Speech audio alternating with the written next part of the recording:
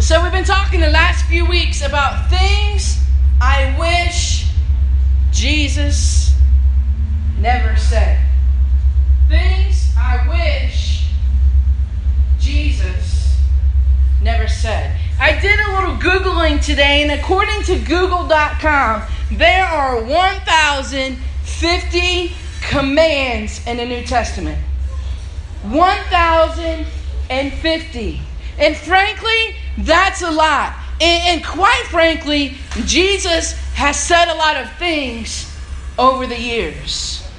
But here's what we do. We often treat the Word of God like a buffet, right? I hate going to buffet places. You know why? If we go to a Chinese buffet, here's what my 2 plates of food look like. Ready? Number 1, we got a mountain of white rice. I don't want the fried rice with the peas and the carrots, okay? That ain't fried rice. That's like some hidden innuendo vegetarian rice. I don't want that. If I wanted that, I would go to a salad bar. So I'll just take a mountain of white rice. That's plate number 1. You know what plate number 2 is? Them little fried chicken nuggets for like sweet and sour chicken. And who knows if it's really chicken, right? Do any of you ever think about that when you bite into one? You're like, oh, this is great. And then your next thought might be something like, I just ate someone's cat and I feel like vomiting. Right? I hate going to buffets because I am so picky. Some of you go to buffets and you fit 93 different things on one plate and it's all pulling together and it looks like my last science experiment that I failed. I hate buffets. But all kidding aside, that's how we treat the Word of God sometimes, right?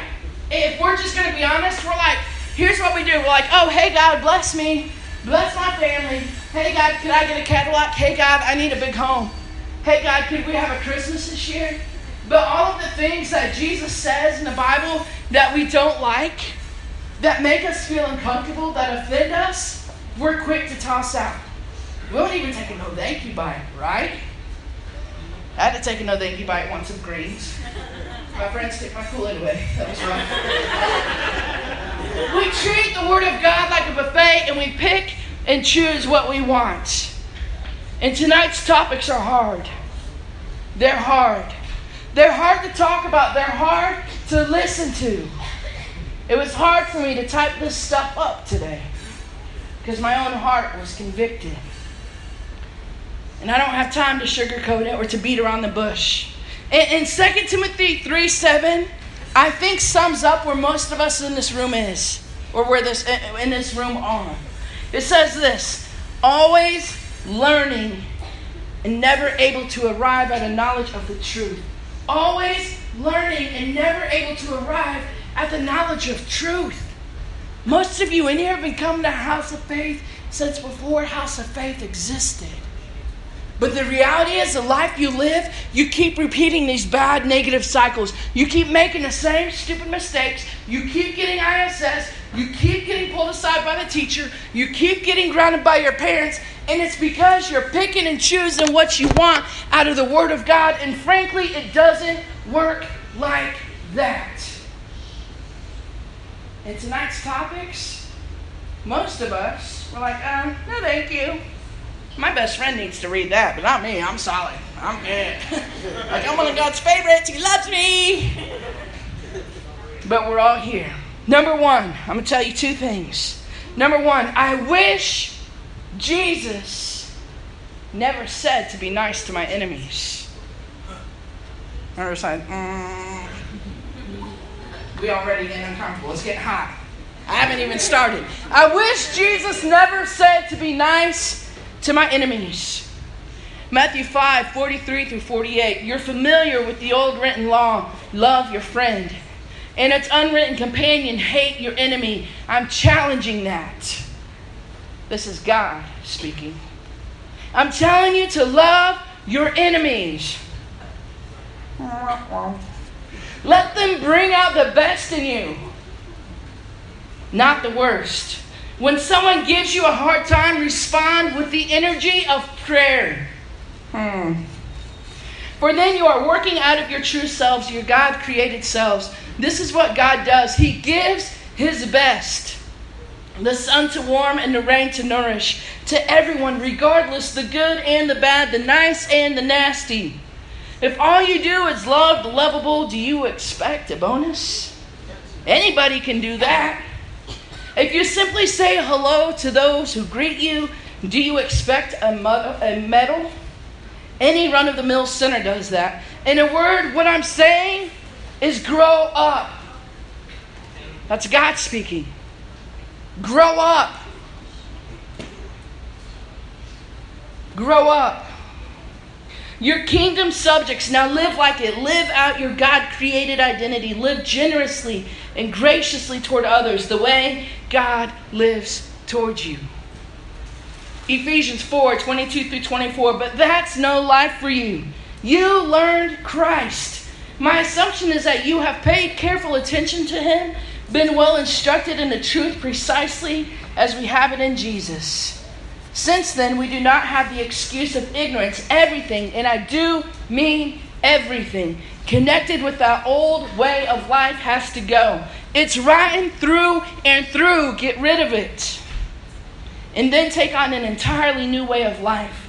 A God-fashioned life. A life renewed from the inside and working itself into your conduct as God accurately reproduces His character in you. Ephesians 4:29. Watch the way you talk. Let nothing foul or dirty come out of your mouth. Say only what helps, each word a gift. But Jesus, you have no idea what they've done to me. Actually, child, Tara, I love you. And I do know But what they did to you. But they were the ones that were the punk, Jesus. You saw what they did. Tara, listen.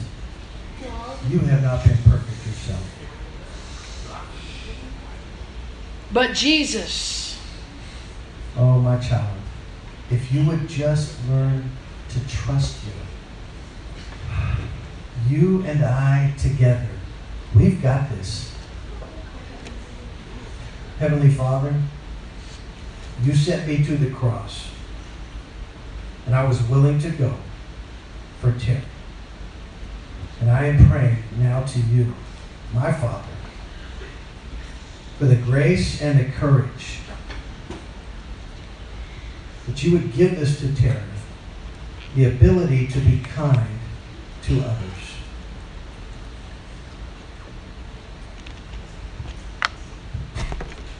I wish Jesus never said to forgive others. I really wish He never said to forgive others. Colossians 3:13, bearing with one another, and if one has a complaint against the other, forgiving each other, as the Lord has forgiven you, so you must also forgive. Matthew 6:14 and 15. In prayer, there is a connection between what God does and what you do. You can't get forgiveness from God. For example, if you don't forgive others. If you refuse to do your part, you cut yourself off from God's part. Luke 17:3-4.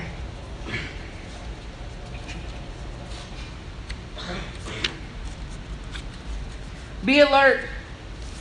If you see your friend going wrong, correct him. If he responds, forgive him. Even if it's personal against you. And repeated 7 times throughout the day. And 7 times he says, I'm sorry, I won't do it again. Forgive him. Mark 11:25. Jesus was matter of fact. Embrace this God life. Really embrace it. And nothing will be too much for you. This mountain, for instance, just say, go jump in a lake.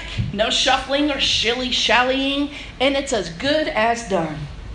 That's why I urge you to pray for absolutely everything, ranging from small to large. Include everything as you embrace this God life, and you'll get God's everything. And when you assume the posture of prayer, remember that it's not all asking. If you have anything against someone, forgive.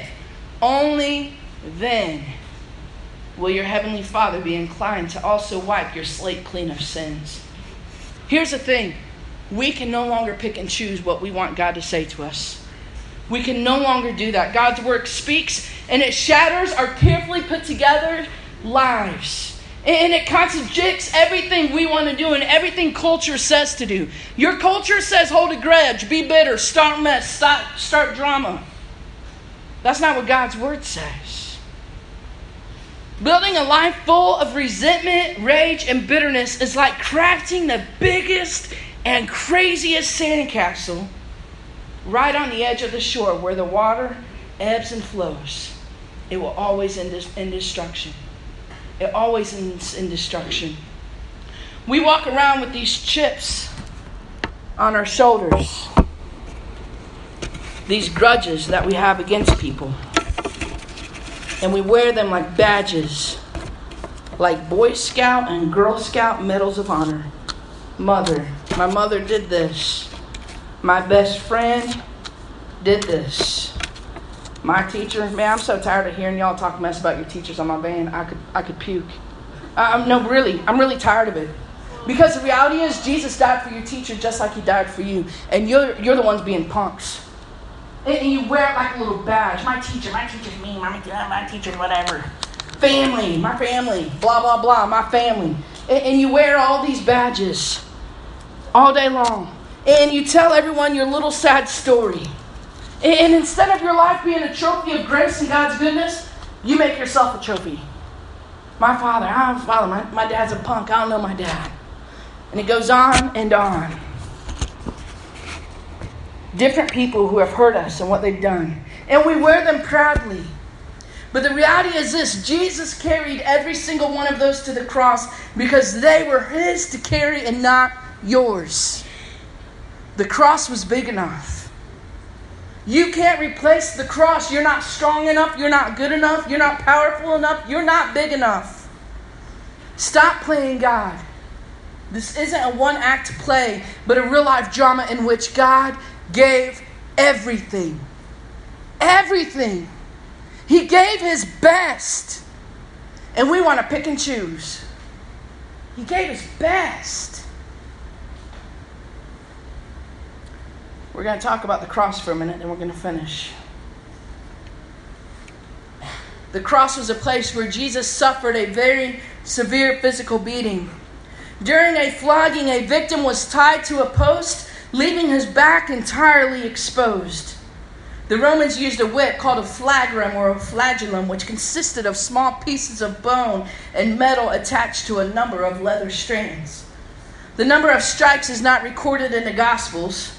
The number of blows in Jewish law was set in Deuteronomy 25:3 at 40, but later reduced to 39 to prevent excessive blows by a counting error. The victim often died from the beating. 39 hits were believed to bring the criminal to death. And Roman law did not put any limits on the number of blows given.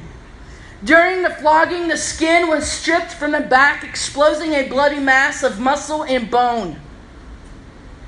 Extreme blood loss occurred from this beating, weakening the victim, perhaps to the point of being unconscious.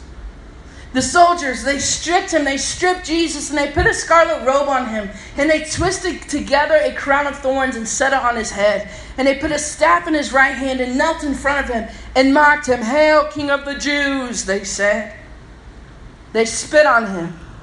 And they took the staff and struck him on the head again and again and again and again. Jesus was then beaten by the Roman soldiers. The crown of thorns covered the entire scalp. The thorns, 1 to 2 inches long, sharp. They beat him on the head to where the crown of thorns pressed into his head, which is one of the places of your body that has the most veins and blood vessels. And it means that Jesus bled excessively from his head. When the cross was erected upright, there was tremendous strain put on the wrists, the arms, and the shoulders, resulting in a dislocation of the shoulder and the elbow joints. No time for Jesus to climb down now and go to the clinic. He was all in. He was all in. It was all or nothing. The arms being held up and outward held the rib cage in a fixed end inspiratory position, which made it extremely difficult to exhale and impossible to take a full breath. The victim would only be able to take very shallow breaths. As time passed, the muscles from the loss of blood, loss of oxygen, and a fixed position of the body would undergo severe cramps and spasmodic contractions. The nails, 7 inches long. 7 inches long. And about 3/8 of an inch wide, and they were driven into his wrists, causing shocks of pain to radiate through the arms.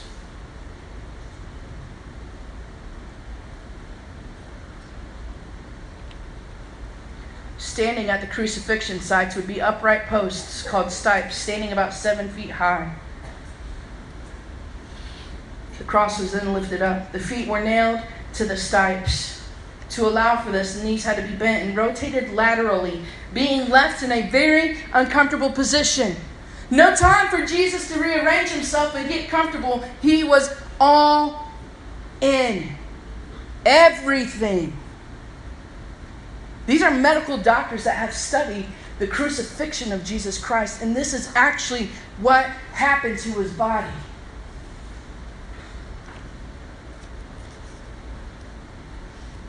Shallowness of breathing causes small areas of lung collapse.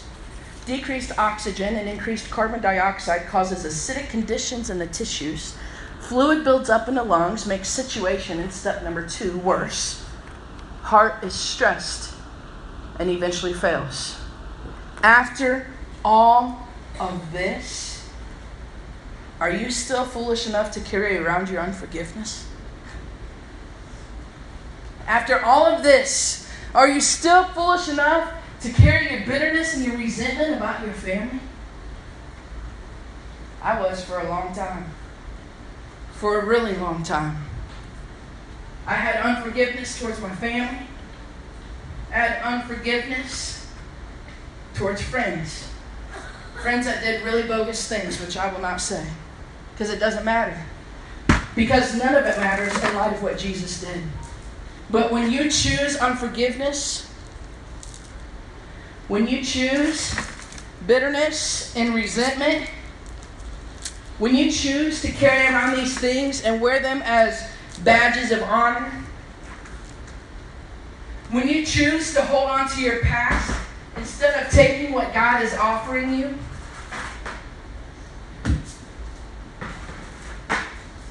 when you choose to be angry, walking around all day salty at everyone,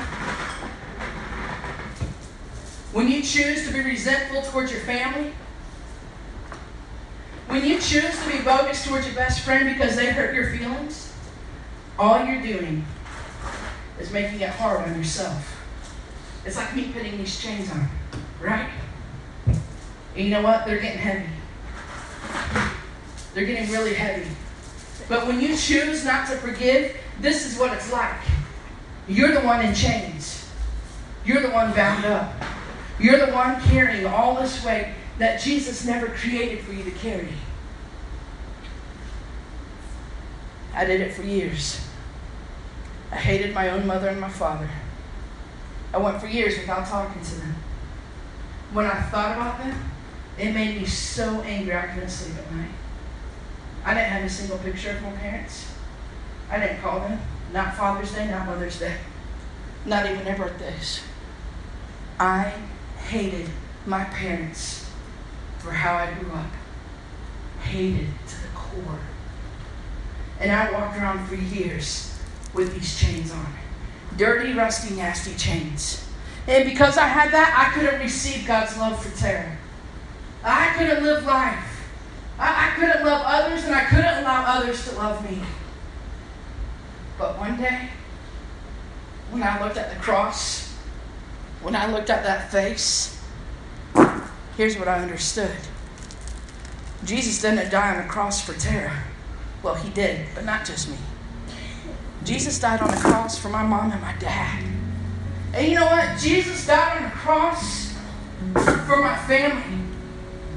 And Jesus died on a cross for my friends. And by not forgiving them, by choosing to be unforgiving, basically what I'm saying is, Jesus, you're not enough for them. Your cross wasn't enough for them. And that is a bunch of baloney. So one by one, God began helping me. And I began forgiving. And I couldn't do it without Jesus. Oh, I could not do it without Jesus. But I asked him to help me. And he helped me. And one by one, the chains began to break and they began to fall. Now listen to me. I love my mom and dad today. A lot. I miss them.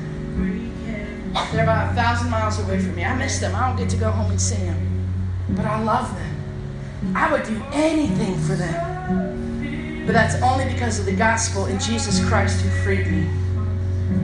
Some of you are not free because of the weight that you carry. The weight of anger, unforgiveness, bitterness, resentment. You have all of these chains, and Jesus paid a ridiculously high price for you to live in chains. Proverbs 26:11 says this: as a dog returns to its vomit, so a fool repeats his foolishness.